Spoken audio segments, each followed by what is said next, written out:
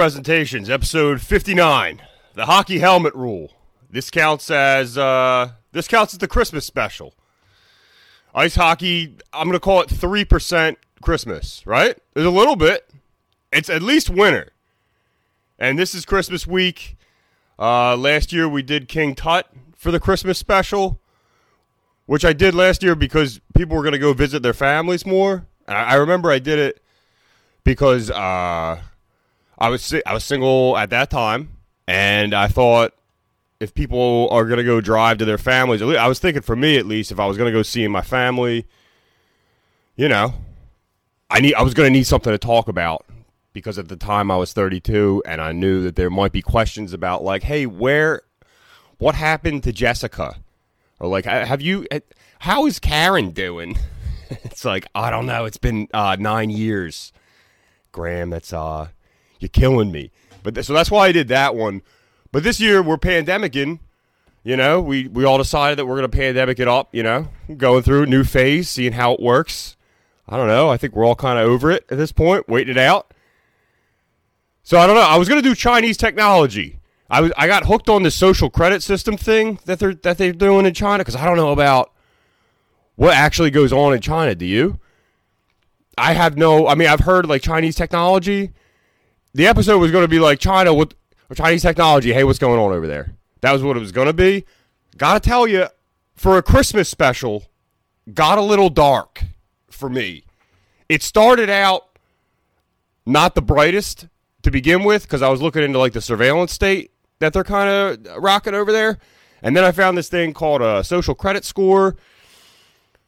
And the best I can understand it is that China tracks, just keeps track of all your phone stuff. And then also there's a huge app that is like PayPal, Facebook, Instagram, Twitter, Amazon. It's like everything. And then using the data that they collect from that app, they like smash that together with whether or not you're late to work and how often you go to the wine and spirit store. And then you get like a how much you're worth as a person score. There's a lot more to it. Again, I abandoned the episode because how dark is this even getting right now? Right? Check this out, right? So there's a way to get a bank loan in 8 seconds in China using this social credit score shit. But in 8 seconds, it'll check like 4,000 things about you. It keeps track of how quickly you fill out the survey thing. And it's like, it took me 2.5 seconds. But like if everybody else does it in half a second, because there's a trend of delinquency among people who hesitate to fill out the loan thing on this crazy app that'll give you $4,000 in 8 seconds. They count it against you. I don't know. It just got a little dark for me. I'm more of a Muppet Christmas Carol guy, you know? Let's keep it light. Fuck it. We're going to do the hockey helmet rule. And really, the topic sort of fell apart. I mean, we're going to cover the hockey helmet rule for sure. But then it just kind of morphed into the most fun parts of hockey that I wish I knew more about. Or I used to know more about when I was a kid, because I used to play ice hockey when I played probably from like 7, maybe 6, because I played foot hockey, and that was, I can't tell you that moving to skates was an upgrade for me on any level, honestly. I think foot hockey was they call it salad days. I was a big sneakers and ice hockey, hockey stick, because I could understand it. I've been walking for a while at that point in time. You put it on skates and things got worse, but it's still really fond memories for me because I played from about 7 till like 13, I think, which is the most, I was thinking about it, it's the most fun time, I think, to play ice hockey if you're a kid because it doesn't mean anything. I almost caught my foot, I stopped playing because I almost cut my foot off. I think I got to hold the record for that. That can't have happened more than a handful of other times. I almost cut my own foot off. That's why I stopped playing ice hockey. I was in front of the net. Do I even have to say I wasn't the best player on the team? Right? So I was in front of the net, and I was tall. I was built like a limousine, like a demolition derby. That was my whole childhood ice hockey career of like, all right, put it in there. I mean, I don't know how many hits it can take, but it's going to be fun to watch it blow apart. That was pretty much ice hockey, but I was thinking about it, and I was terrified every time I played. I remember driving, because my dad would drive me to every game, and I remember being terrified isn't far off. I was like, I don't know what I'm going to do. There's levels that I can fuck this up. Like, one, I'm not going to be good at ice hockey. I did score a couple goals. I did think about this. Like, the handful of times I did score goals, oof, was I so sassy when I went back to the bench. And everybody on the team had to know. Because there's no secrets. We all practice together. Like, why do you think I'm right wing, dude?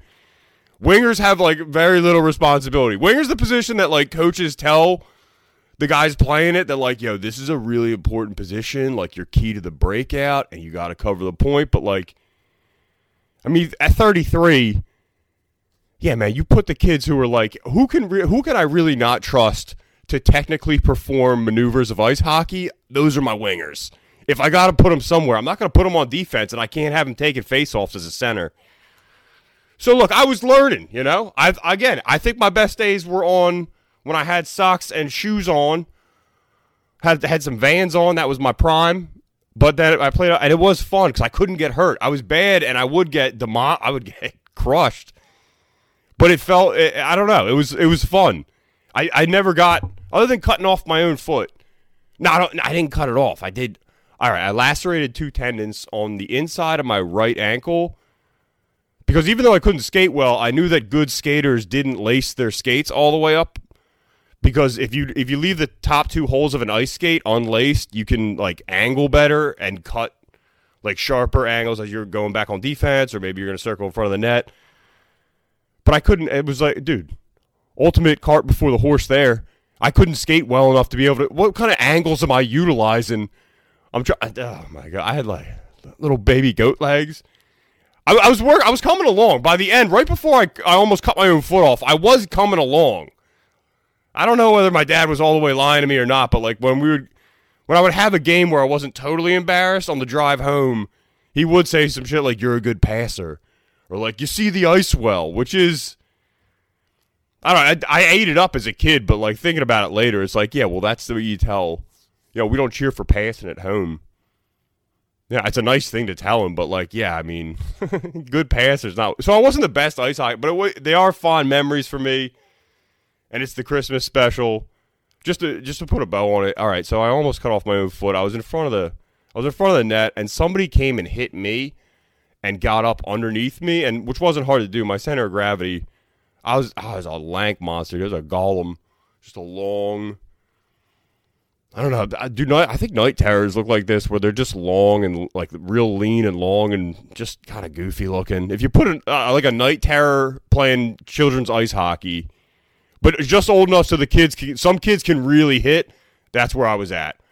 But it was fun because I couldn't get hurt. It felt like I was in like a stuntman canine suit and just getting blasted. Like.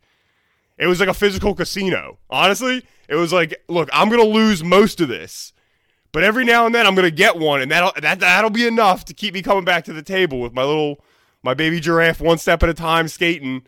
And then every now and then, I mean, I did break a kid with one arm once in an ice hockey game. I did do that, and I've told the story a couple other places before, and I'm not really going to go into it that much, but that was a time where I hit the Progressive Slots Lotto at the physical casino. I didn't mean it.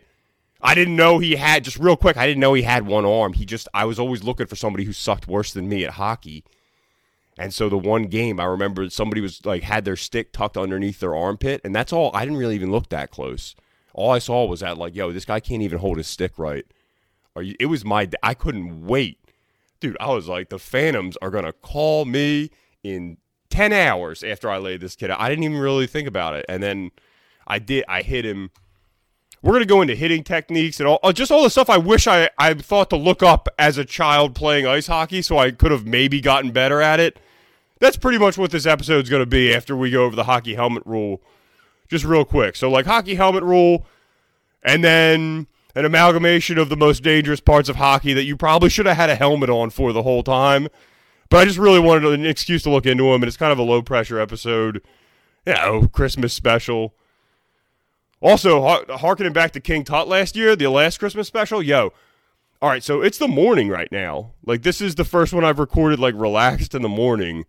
I did the Hunchback of Notre Dame one in the morning, but that was not relaxed. I was a spaz in my car at 5:15 a.m. when there was walkers going, because I couldn't record it anywhere else.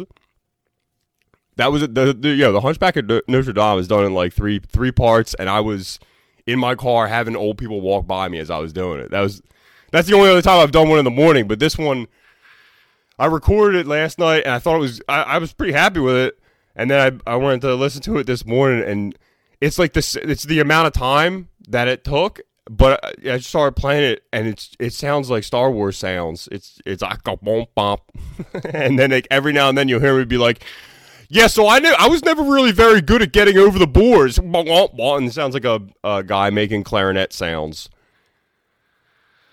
So what are you going to do? You know, it's a Christmas special, but last year, the King Tut special, I remember I recorded more than once. I did that one 3 times. That's episode 3. The first time I did it, I cried at the end. It was episode 3. I cried. If you're, I'm not trying to make you sad from last year's Christmas special, but it did end sad, and that's actually why I did episode 4 on the same week, because like Charles Ponzi was much a lighter topic. Like, episode 3 ended so sad.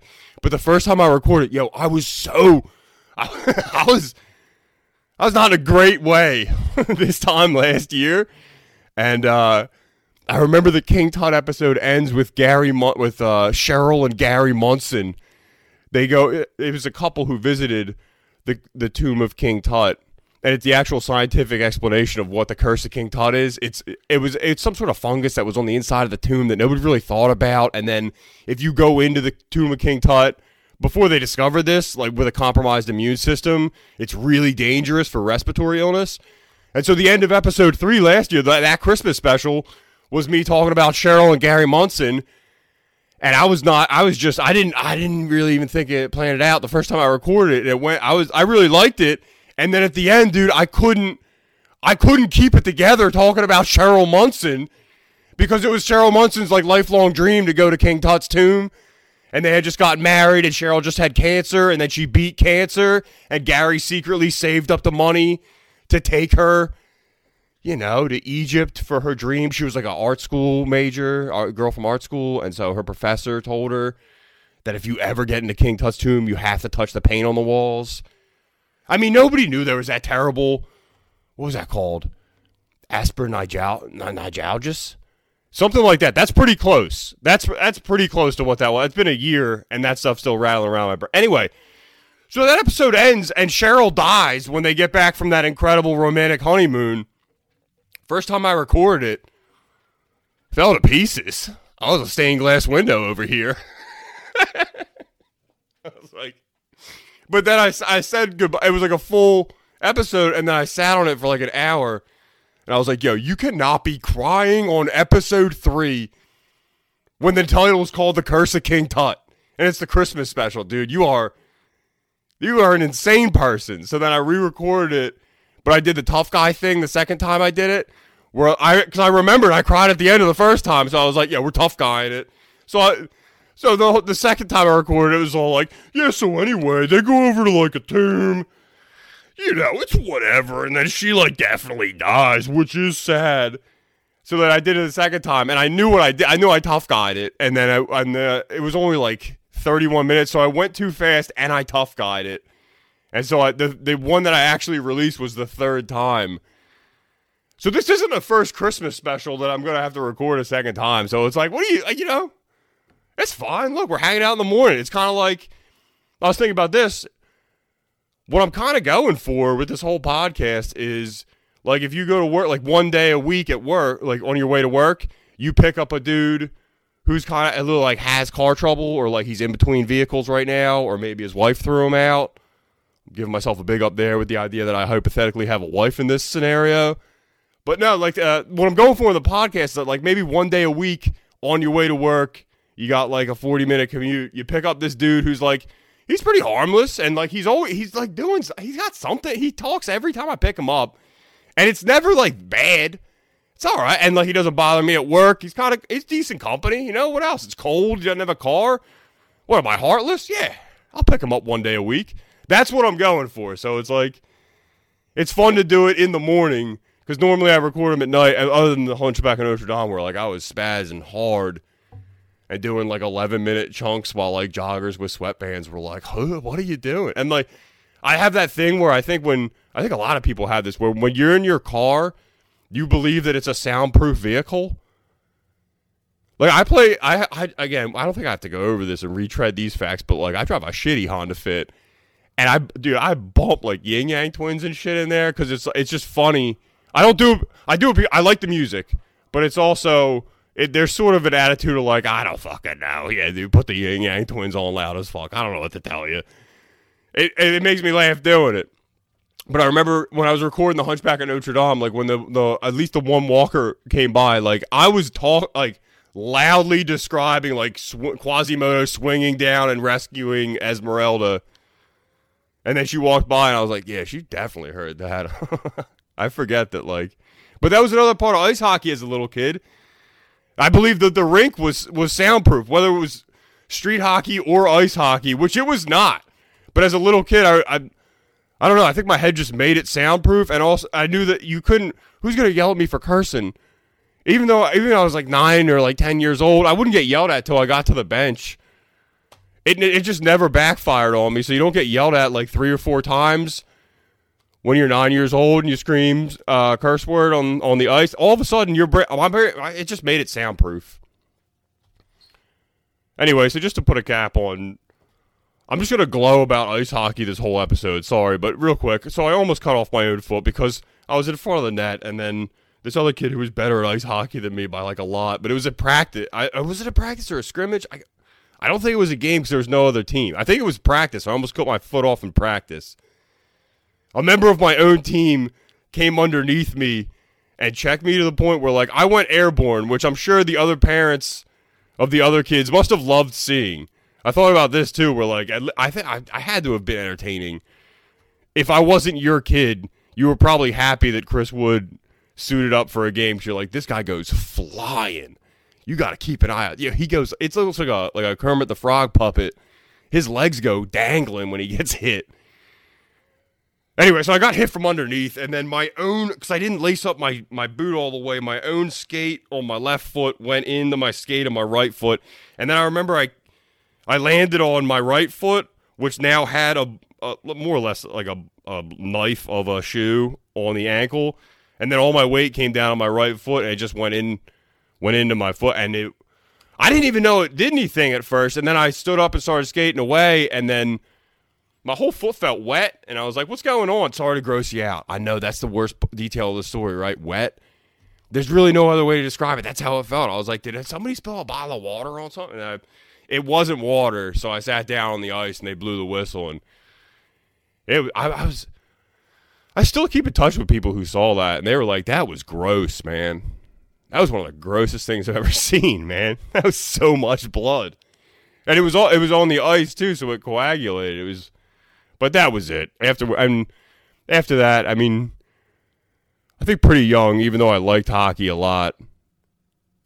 I mean, I'm not going to be a hockey player, man. I feel like you kind of know when you do something that, like, that's low probability you can go pro at it. There was no chance. But I really enjoyed it because I came up with it.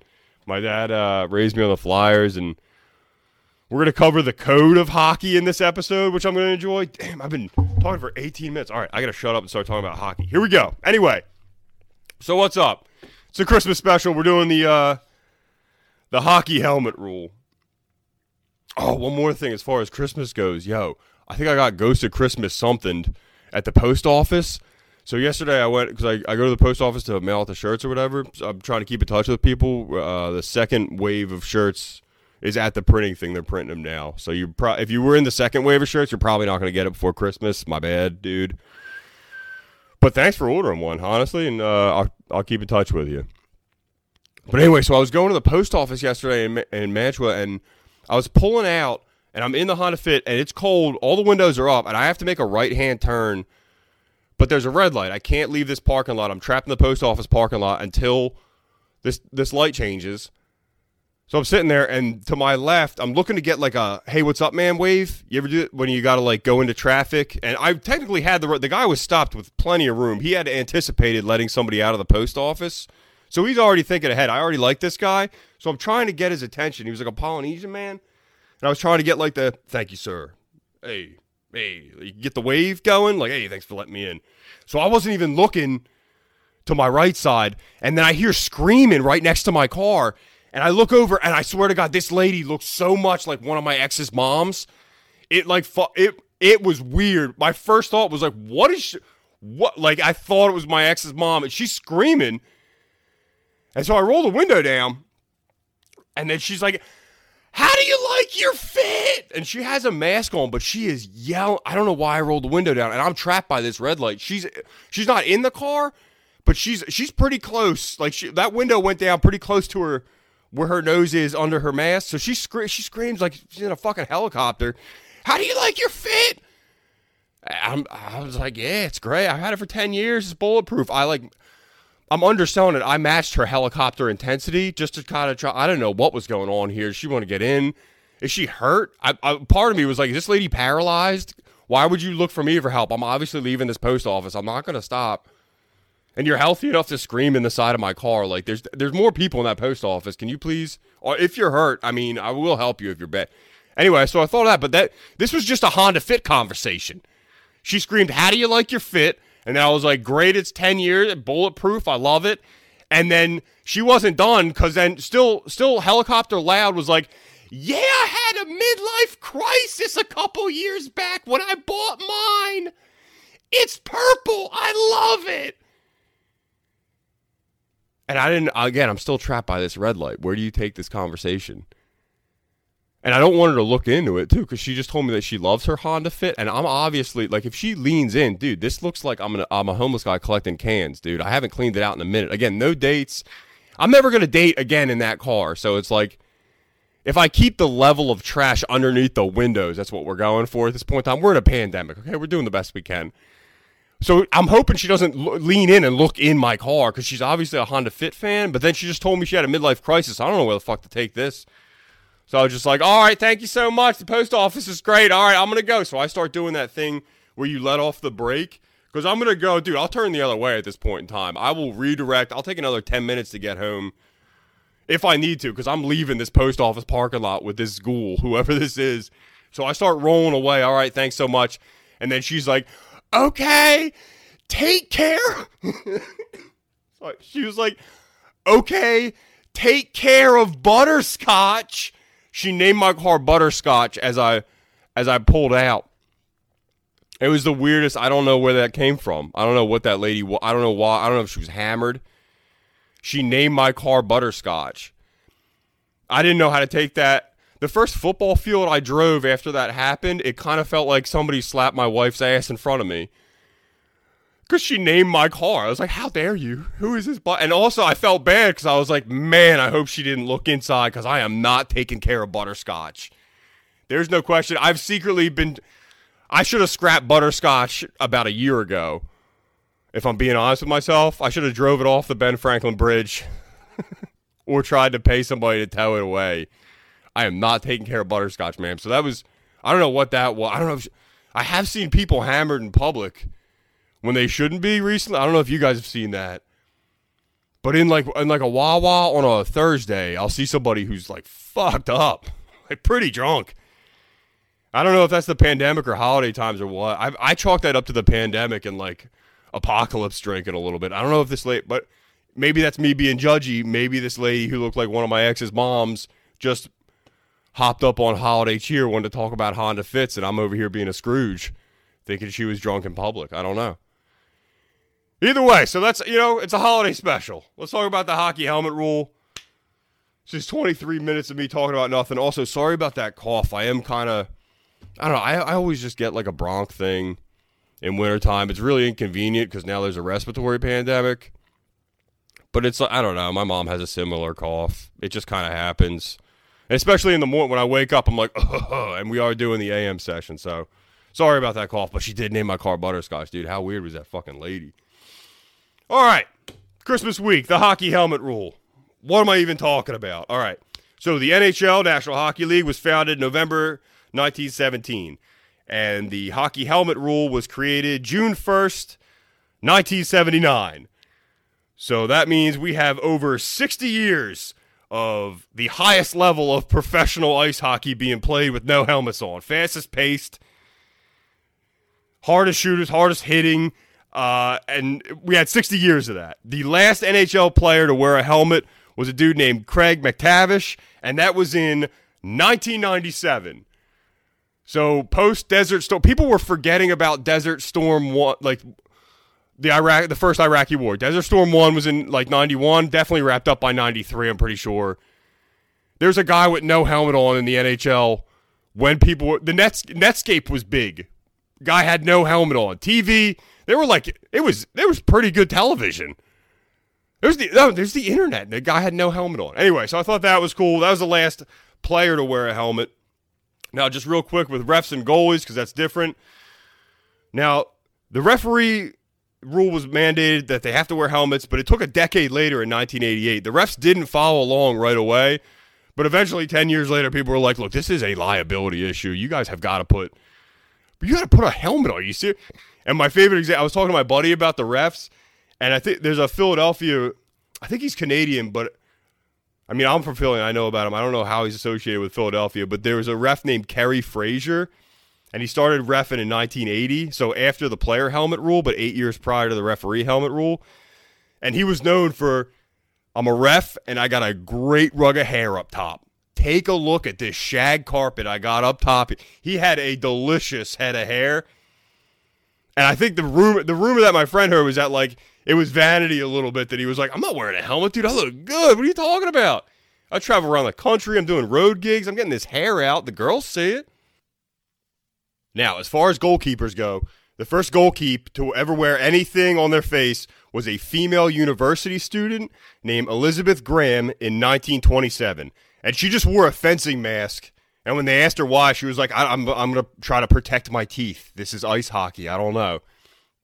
So she went fencing helmet. But as far as the NHL goes, the first goalie to ever wear a mask was it took all the way till 1959. And that was just one guy who was like, all right. And actually how he ended up wearing a mask in a professional game, his name was Jacques Plantes. It was French. You got to give me a pass. I'm like, come on, Christmas special, guys. Jacques Plantes. That's what. Anyway, first goalie to ever wear a helmet. Jacques Plantes. He was playing at Madison Square Garden, and he was a goalie for the Canadiens. In the first period, he gets drilled in the face by a slap shot, right? So then he goes to the bench, and he tells his coach, he's like, yo, coach, what's up? You've seen me wear a mask in practice, right? Because here's the thing. Jacques Plantes did have a practice mask, but it was a homemade, and I saw a picture of it. It looked like he was in his basement making like a homemade piñata for his son's 4th birthday. And then at the same time, he was like, maybe I'll just put some of this shit on my face. And then it made a mask by accident. It looked like a papier-mâché homemade piñata mask, but it was at least something. And after he got already drilled in the first period in the face, he was like, coach, I got to wear the practice mask.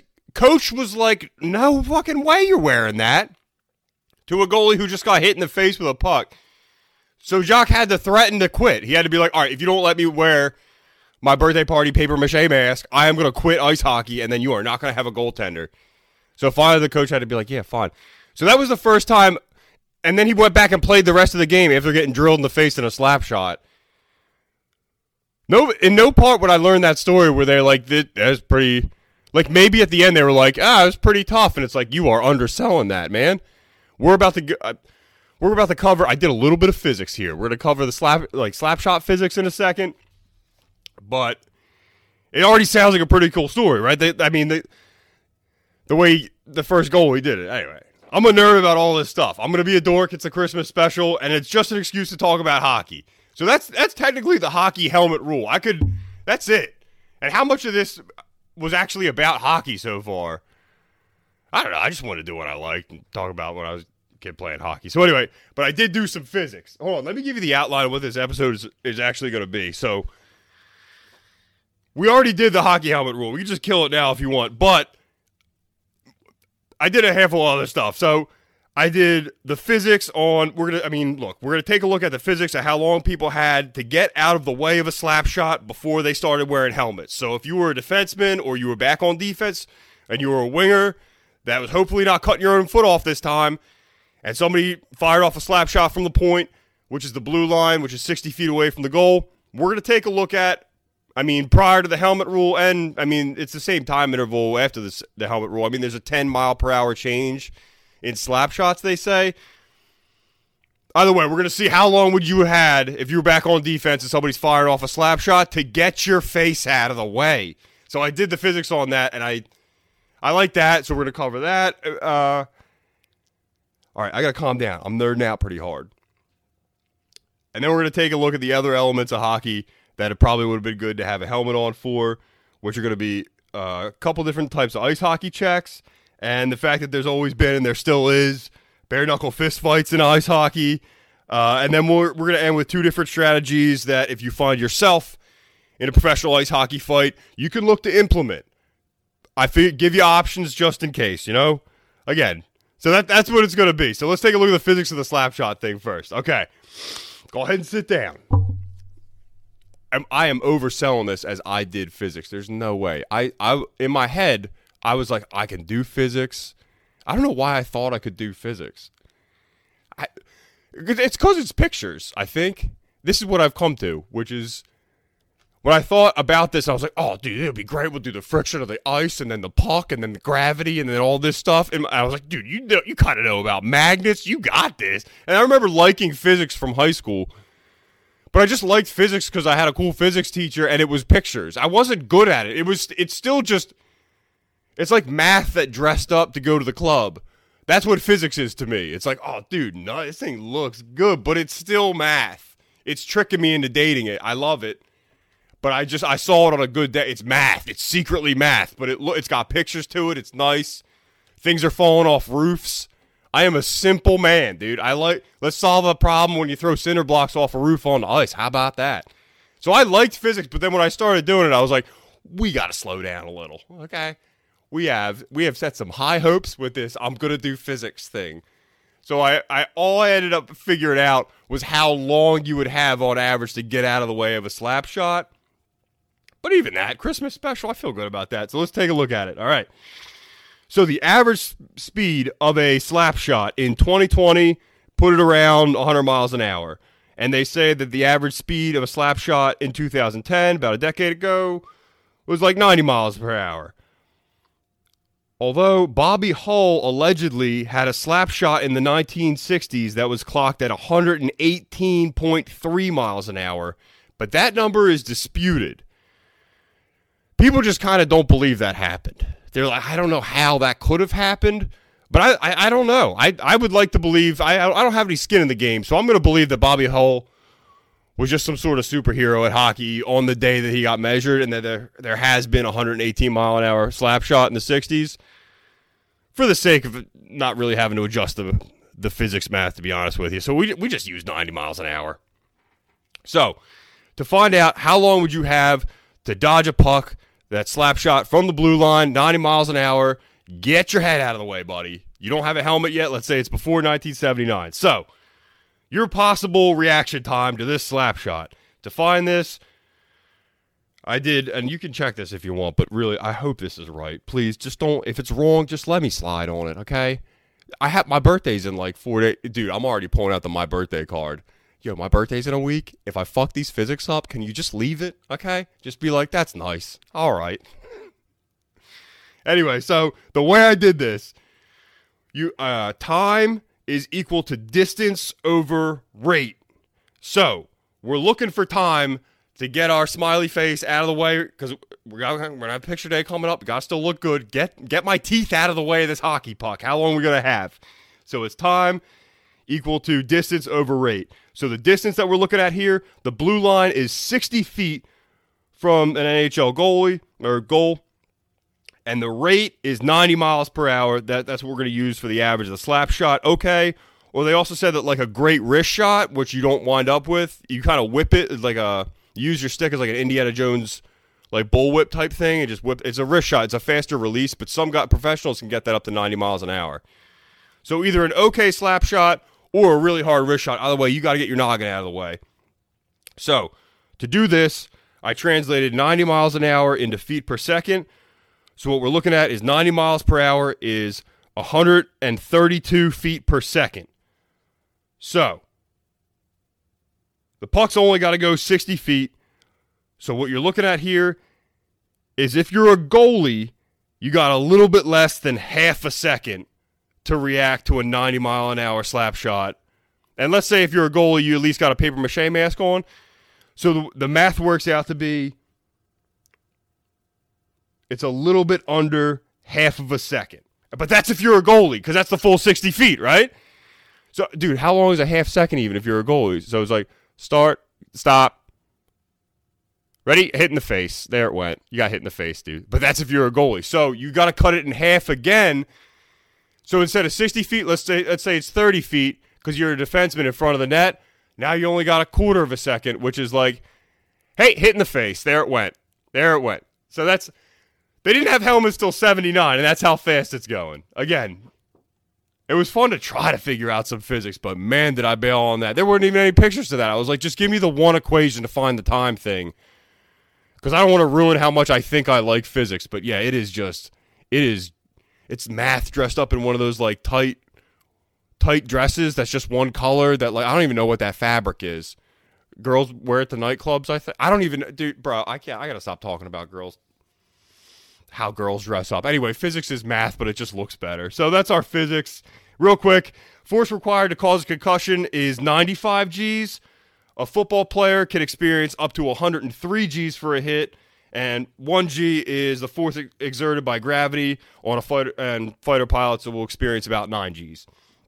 Oh, the average force of an ice hockey check, you're looking at about 19 Gs. And the average force for a football hit is about 21 Gs. But again, a football hit can go up to 103 Gs.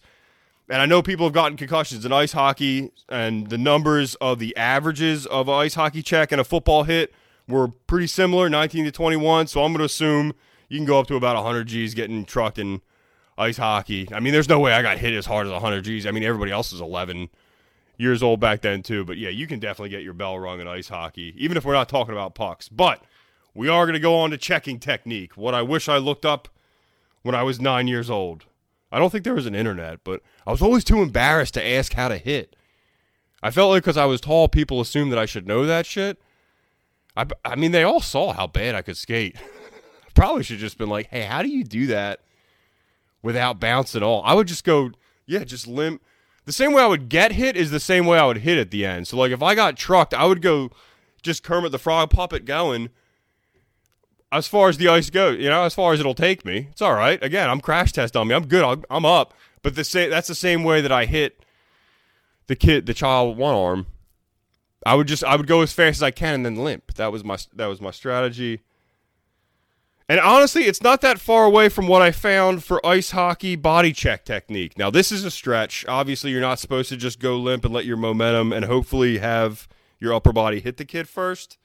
Also, definitely check if he has one arm. I don't know. It happened. What am I going to say? I feel bad about it. It's fine. Anyway, so ice hockey checking technique. Come on, my dad's in the stands. All right, so a body check is technically when you drive a shoulder and your upper arm and your hip and your elbow into the opponent at the same time, and what you're doing is you're looking to separate him from the puck.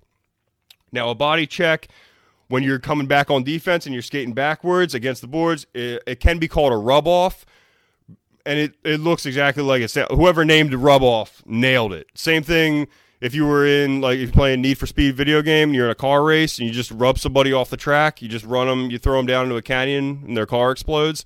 Well, nobody explodes in ice hockey, but you just run them into the boards, then they get rubbed off. It's a type of body check. Another type of ice hockey checking technique is a hip check. Now, I did this one because I remember getting blasted with one of these and being dumbfounded with how hard it was. I think it only happened one time.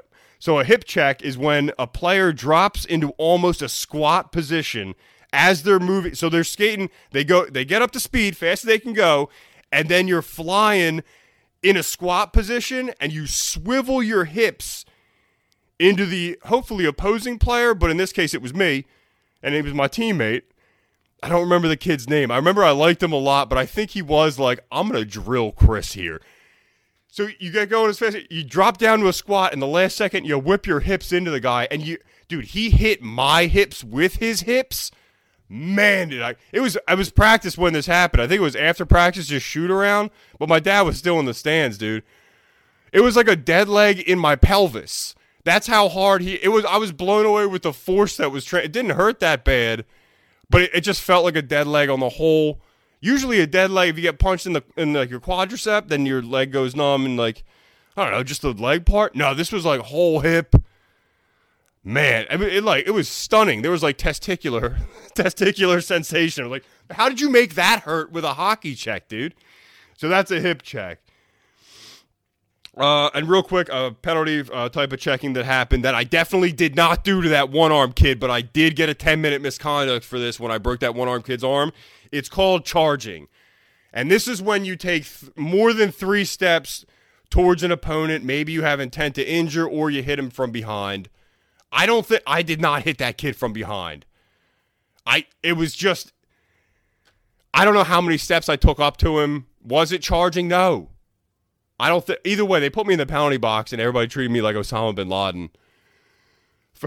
I was like a 12-year-old OBL, dude. They gave me a 10-minute misconduct. The ref didn't even know what to give me. I didn't know he had one arm. Other people knew he had one arm. So after I hit him and he was down, he didn't get up. The ref just blew the whistle and they put me in the box. And then they had to huddle up. Everybody was real upset. And then they came over and they told me I had 10-minute misconduct. And then they just told me I can't come back out for the game. So I had to go put on my regular clothes. I had to take my pads off.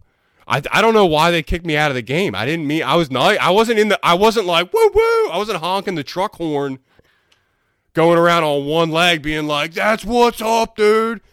That's what you get. Where's his parents at? You guys bought him the pads. I wasn't doing that. I was kind of like, oh, man, is he all right? But, again, I couldn't talk to everybody in the stands. All they knew is that the one kid who broke the other kid with one arm, he's in the box. What a piece of shit he is. So then they just kicked me out of the game, you know? I don't know. Look, my dad thought it was a clean hit. But technically I did get called for charging. All right, so those are ice hockey types of hits. Let's take a look at... There's bare knuckle fighting in this sport. It is one of the big 4. It's hockey, basketball, football, baseball, the big 4 sports. Ice hockey, only one with bare knuckle fist fights, still in it to this day, and it's been a part of the game since they started. So, hockey started 1917, NHL's founded, fights out the gate. Fighting became a penalty 5 years later. It took 5 years of fighting in the newly formed NHL until they were like, all right, well, we got to call this something, because up until now, when 2 guys start fist fighting each other, knocking each other's teeth out, we just all kind of mill around and be like, I don't know, they're talking, let them, they got a thing real quick, just don't, give it a sec, or we can keep playing if it's just them two. For 5 years, there was no penalty. You're just like, well, they're taking care of some business over there, you know? I would mind your own business unless you got something to say over there, okay? It's 2 men working it out. They didn't have a penalty for it. But in 1922, the formal penalty became known as fisticuffs. Now, so fighting is technically illegal in hockey, but it's permitted, which is pretty insane. But I enjoy it. I hope they don't take it out. And they asked other players, I watched a couple interviews, they asked other players that are retired, and specifically enforcers and just people, there's a type of player called a pest who, like, we're going to get into, like, it's part of the code, which we'll cover next, because there's an unwritten code of hockey that I forgot about, and somebody put it into 15 rules, but the code kind of varies from player to player. Like, everybody has their own individual interpretation of it. We're going to cover it in a second. But technically, hockey fighting is illegal, but it's permitted, and it's in the big 4 sports. If you fight in the NFL, dude, you are out of there. You are suspended for games. MLB, huge suspension. Ron Artest. The only thing I know about the Pacers is that one brawl, Ron Artest. That's how big a deal a huge fight like that in basketball is. It's part of the game in the NHL. So, for fighting, a player can be ejected from the game, and that's under Rule 46 in the rule book. But here's the thing. Apparently, Rule 46 is sort of vague. It's left up to the interpretation of the referee as far as intent. How did the fight start? Did somebody jump in? Was there a sucker punch involved? And I think the refs kind of refer back to the code, which we're going to cover in a second, because it is like it's the way that hockey players regulate themselves, just amongst themselves, with nothing to do with the referee. But fighting is a player who fights automatically gets a 5-minute major misconduct. Now, additional minutes can be added on if there was a hooking charge that caused the fight, or a hooking call or a charging call that, caused the fight or whatever else. But minimum 5 minutes. But then you're back on the ice, dude. You got 5 minutes, and you could still play in the same game you got in a fist fight. And it doesn't matter whether or not, like, you can sleep a dude. Like, you can knock a dude clean out, 5 minutes, you're back. And that's happened. I don't know. I mean, if you get knocked clean out, I mean, I'm pretty sure you're out of the game. But if you knock a dude out in ice hockey, 5 minutes, if it was done fair, if it was done by the code, you're right back. Now, they have kind of clamped down on the severity of hitting and fighting in recent years, but they still let it happen, you know? I mean, people could still get knocked out bare knuckle in ice hockey. Now, no player has ever died as the result of a fight in the NHL. Nobody's ever done that. And fighting itself, I mean, at least according to, and this was a quote from 2016, the NHL commissioner, Gary Bettman, fighting may prevent other injuries. So it's not looked at as like some terrible, it's just part of the game. And it's part of the game because it kind of traces back to the thing that's known as the code, which we're going to cover now. The code of professional hockey. Now, again, the code is open to interpretation for each individual player. But it is a series of unwritten rules which, if broken, result in retribution. Now, again, everybody's code is different, but this is just a broad overview. It's 15 points of what the code, broad strokes, is. Again, everybody has their own version of it. So, the code, number 1. The players police the game amongst themselves like the refs do, sometimes more, but this is a players amongst players penal code that they're enforcing amongst each other. Number 2, if you do bad things, there are consequences. We'll get into this more in a second. That's number 2. Number 3, star players are not to be targeted. So if you have a goal-scoring player, if you take a run at a star player, I mean, an example of this, Matt Sundin, Ty Domi, Toronto Maple Leafs in the early 90s or mid-90s.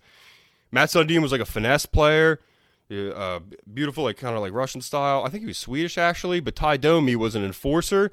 So if anybody took a run at Matt Sundin, they broke the code. He's a star player. He's a goal scorer. He's not here for that. He's here to do a different job here. You take a run at him, you got to talk to Ty Domi, who's on the team as a way to fulfill the code a little bit because he's an enforcer. We pay him. I mean, look, does he play defense? A little bit. Does he score goals? Sometimes. We mostly pay him to beat dudes' asses if you take a run at Matt Sundin. It's all part of the code. So, number 3, star players are not to be targeted.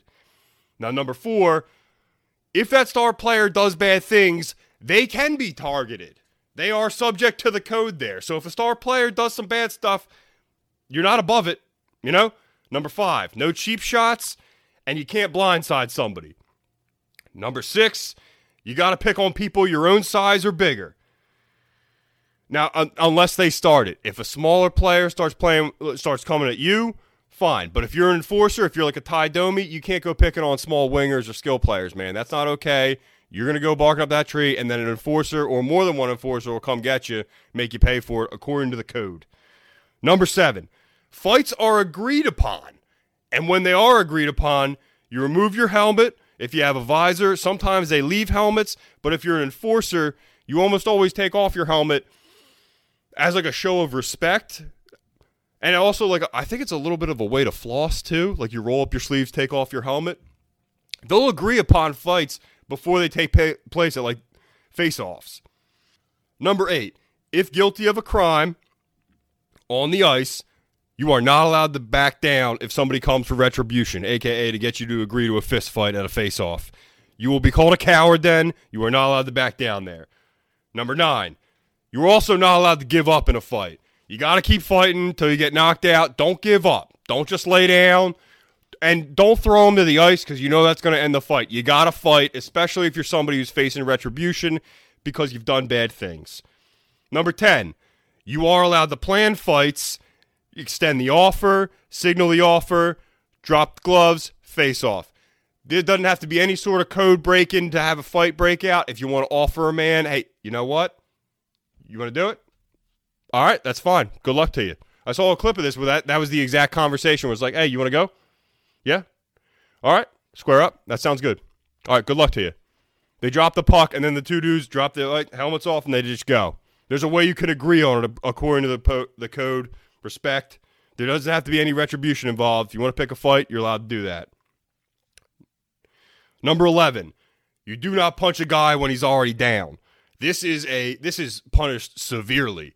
If a dude's already down or already knocked out in a fight, this is like an ultimate cheap shot. He's already down. The fight's over, all right? You take an extra shot at him, somebody's going to come. That counts as a very bad thing, and you are going to be talking to a Ty Domi type in a second. Number 12, goalies are allowed to fight each other 24/7. Goalies are always allowed to fight each other if they get that itch. They're just allowed to pick a fight with each other. However, if you are not a goalie, you do not fight a goalie unless a goalie comes and tries to fight you. They are like a privileged class. The goalies are amongst themselves, which is also why if you look up hockey fights, a lot of times it's goalies fighting each other because they have carte blanche 24/7, signal each other, and if there's a big brawl, goalies are always fighting each other. You never really see a defenseman pair up with a goalie to fight. If there's a bench clearing brawl, those goalies know they're going to meet at center ice, and the two guys with the big pads on are going to talk to each other a little bit. Number 13, in a brawl, everybody is fair game. You can pair off. It's a team fight. Again, don't pick the goalie, okay? You don't want some retribution after a brawl. But in a bench clearing brawl, no retribution has to be on the table. You don't have to have a problem with anybody. There's 5 guys on the ice. The two goalies are going to pair off. The 2 dudes who originally started fighting. So there's going to be a handful of other pairs that got to get made. You got to pick somebody. You got to get in there. Has nothing to do with anything. It's just part of the code. You pair off. It is what it is there. Number 14, watch out for instigators. I kind of mentioned this earlier. An example of this from my childhood was a dude named Matthew Barnaby, who I think ended up being an announcer. And I don't know if people still hate him or not, but I mean, I have nothing against the guy. But when I was a kid, man, was it fun to watch my dad hate Matthew Barnaby. I knew nothing about Matthew Barnaby. He played for the Sabres, I think, but I'd be watching the Flyers and the Sabres. I'd be like, is Barnaby there? I would just get him. I would try to get him fired up on Matthew Barnaby because I would want to like hang out with my dad in a fun way. I'd be like, did Barnaby get hit? Yeah, he's like, no, he's out there doing what he does though. And I'd be like, I hate that, man. This is cool. I'm sitting here. Anyway, so those kind of players are called instigators. They're trying to sucker you into a fight. It looks like they're abiding by the code. They are not abiding by the code, okay? They're trying to hook you. They're trying to bait you into the fight. They'll try to offer you a fight. But if you drop the gloves first, you're going to get a 5-minute misconduct for fighting. They're going to skate away. They're instigators. You got to watch out for them. Again, one of my favorite things, too, was shit on Matthew Barnaby as a little kid. Or at least bring up Matthew Barnaby with my dad and be like, I don't like him. He's like, I don't like that either. And number 15, if there's a fight or a brawl, if a bench clearing brawl breaks out and you're on the ice, you got to get up for it. You always get up for a member of your team. Even if you have nothing to do with what happened with the code, you have a jersey on. If everybody's pairing off, you better pair off. You can't stand next to a guy and just talk to him. If you want to tussle up with somebody and then agree in between the two of you not to throw or whatever, but just kind of rough each other up, that's something. You got to find somebody. You can't be sitting you can't look like it's a 6th grade skating party and you're scared of the couples dance. You got to get out there if it's going. It's part of the code. Oh, one more thing. If you break the code and you do not suffer retribution in that game, it is not forgotten. The next time you play that team, they will remember it, and you still got to pay that debt. It doesn't wipe away at the end of the game if you kind of like skate away from people and people forget about you. You got to pay the debt eventually. So that is the code. Now, real quick, just in case you ever get in, you have to abide by the code, and you find yourself having to be an honorable ice hockey player. I got 2 strategies for you for a fist fight if you end up having to do one in the NHL. I know it's low probability, but this was fun to look into. I never got in a fight when I was a little kid playing hockey. I would like try to like hit people and stuff, but there was never a bench clearing brawl either, I don't think. I didn't really get played much, if I'm being honest. There was like maybe there was 4 lines. So you switch lines in ice hockey like every 3 minutes. I think if I ever got put on second line, I was like, holy shit, we made it. Wow. I'm on second line, which are like, it would be offense second line. So I would be of the top 6 players on the team, but not even really. I'm giving myself too much credit there. If you're an ice hockey coach and you got to put your first 2 lines together, don't you kind of want to put a totally useless weak kid on the second line just because you can? You know, put your best 3 on the first line, put like two great players you have, and then have a little dead weight on that line too, just to sprinkle it up, because you don't want a whole line. You don't want your fourth line to be all dead weight. Put some dead weight up front. I'm not saying maybe I was good at ice. I was not good. I don't know. Maybe I'm being hard on myself. Either way, look, real quick, I got two ways you can hockey fight if you get into it, okay? Following the code, first off, you got to get your gloves and helmet off if you're an enforcer. Floss a little bit, roll your sleeves up, take your helmet all the way off. If you have a full visor, you got to get your helmet off. You can't have a visor. I mean, sometimes goalies keep them on, but even goalies flip those things off, dude. You got to put a little bit of skin in the game. If you're punching somebody in the face, you gotta make your face available. It's part of the code. So, you got to drop your gloves, helmets off. Oh, real quick, the NHL all-time leader of fights for a single player, 333 fights by a man I've already mentioned, Ty Domi, famous Maple Leaf who was paired up with a skill player, Matt Sundin, in the early 90s. He holds the record for 333. And one of these fight techniques that I'm going to go into, sorry, dude, my voice is all over the place. One of these fight techniques I'm going to go into, when I first learned it, it was introduced to me as the Ty Domi. But real quick, all right, so if you ever get in an ice hockey fight, I got two plans for you. Plan A, and this one is like an American Gladiators plan. So what you're going to do, abide by the code, square up, and then reach out with your lead hand so your power hand is back. Reach out with your lead hand like you're going to throw a jab, but grab his jersey, grab his sweater, jersey, and his pads if you can, with your lead hand. So what you have, you got a hold of him now. So your power hand is back.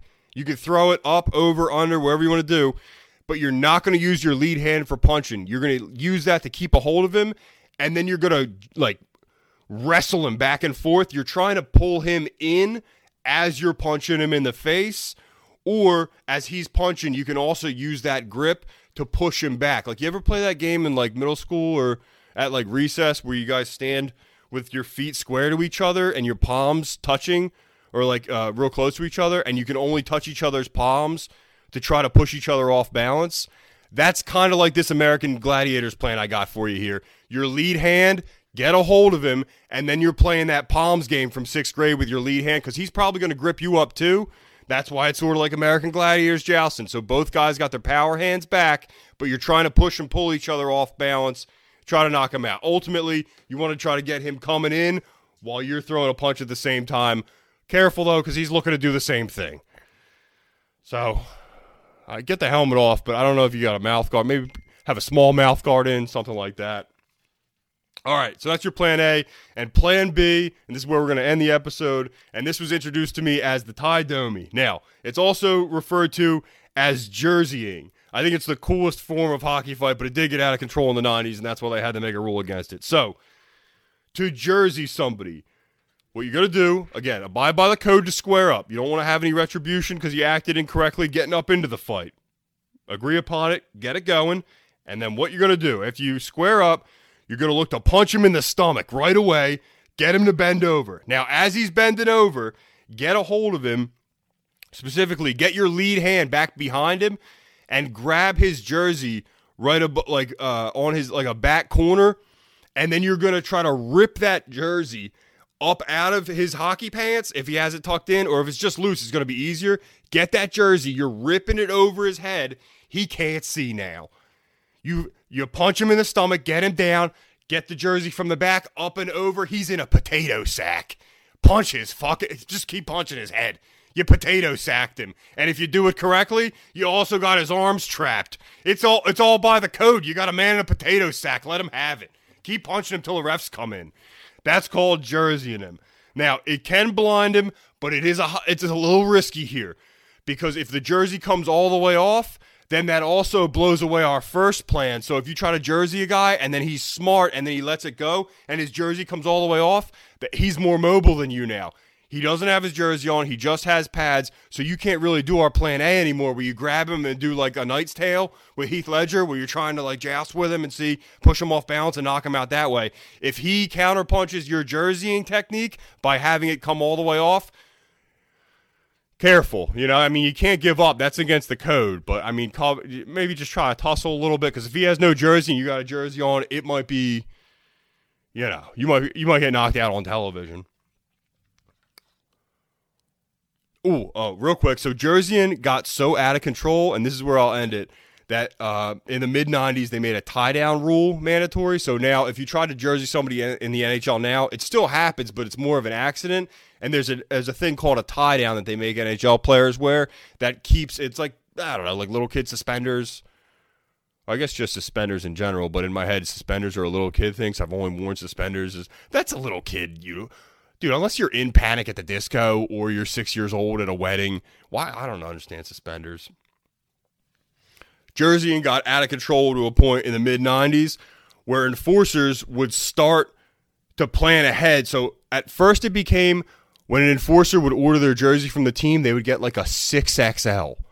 It would be a circus tent, dude. It would be enormous because that was the easiest way if somebody tried to jersey them. They could just go dolphin like they're diving into a pool. That jersey comes off, and then they have all the mobility, and that guy's going to have a hard time doing plan A where you can do the back and forth thing. So that was already a little bit too much. It was getting out of control. And then guys started, I mean, this is allegedly a rumor. I don't know if anybody got caught all the way doing this, but guys started wearing normal-sized jerseys that knew that they were going to maybe fight that night, and they would cut the inside, like the armpit of the sleeve down to the wrist, and then they would just tape the jersey on the inside.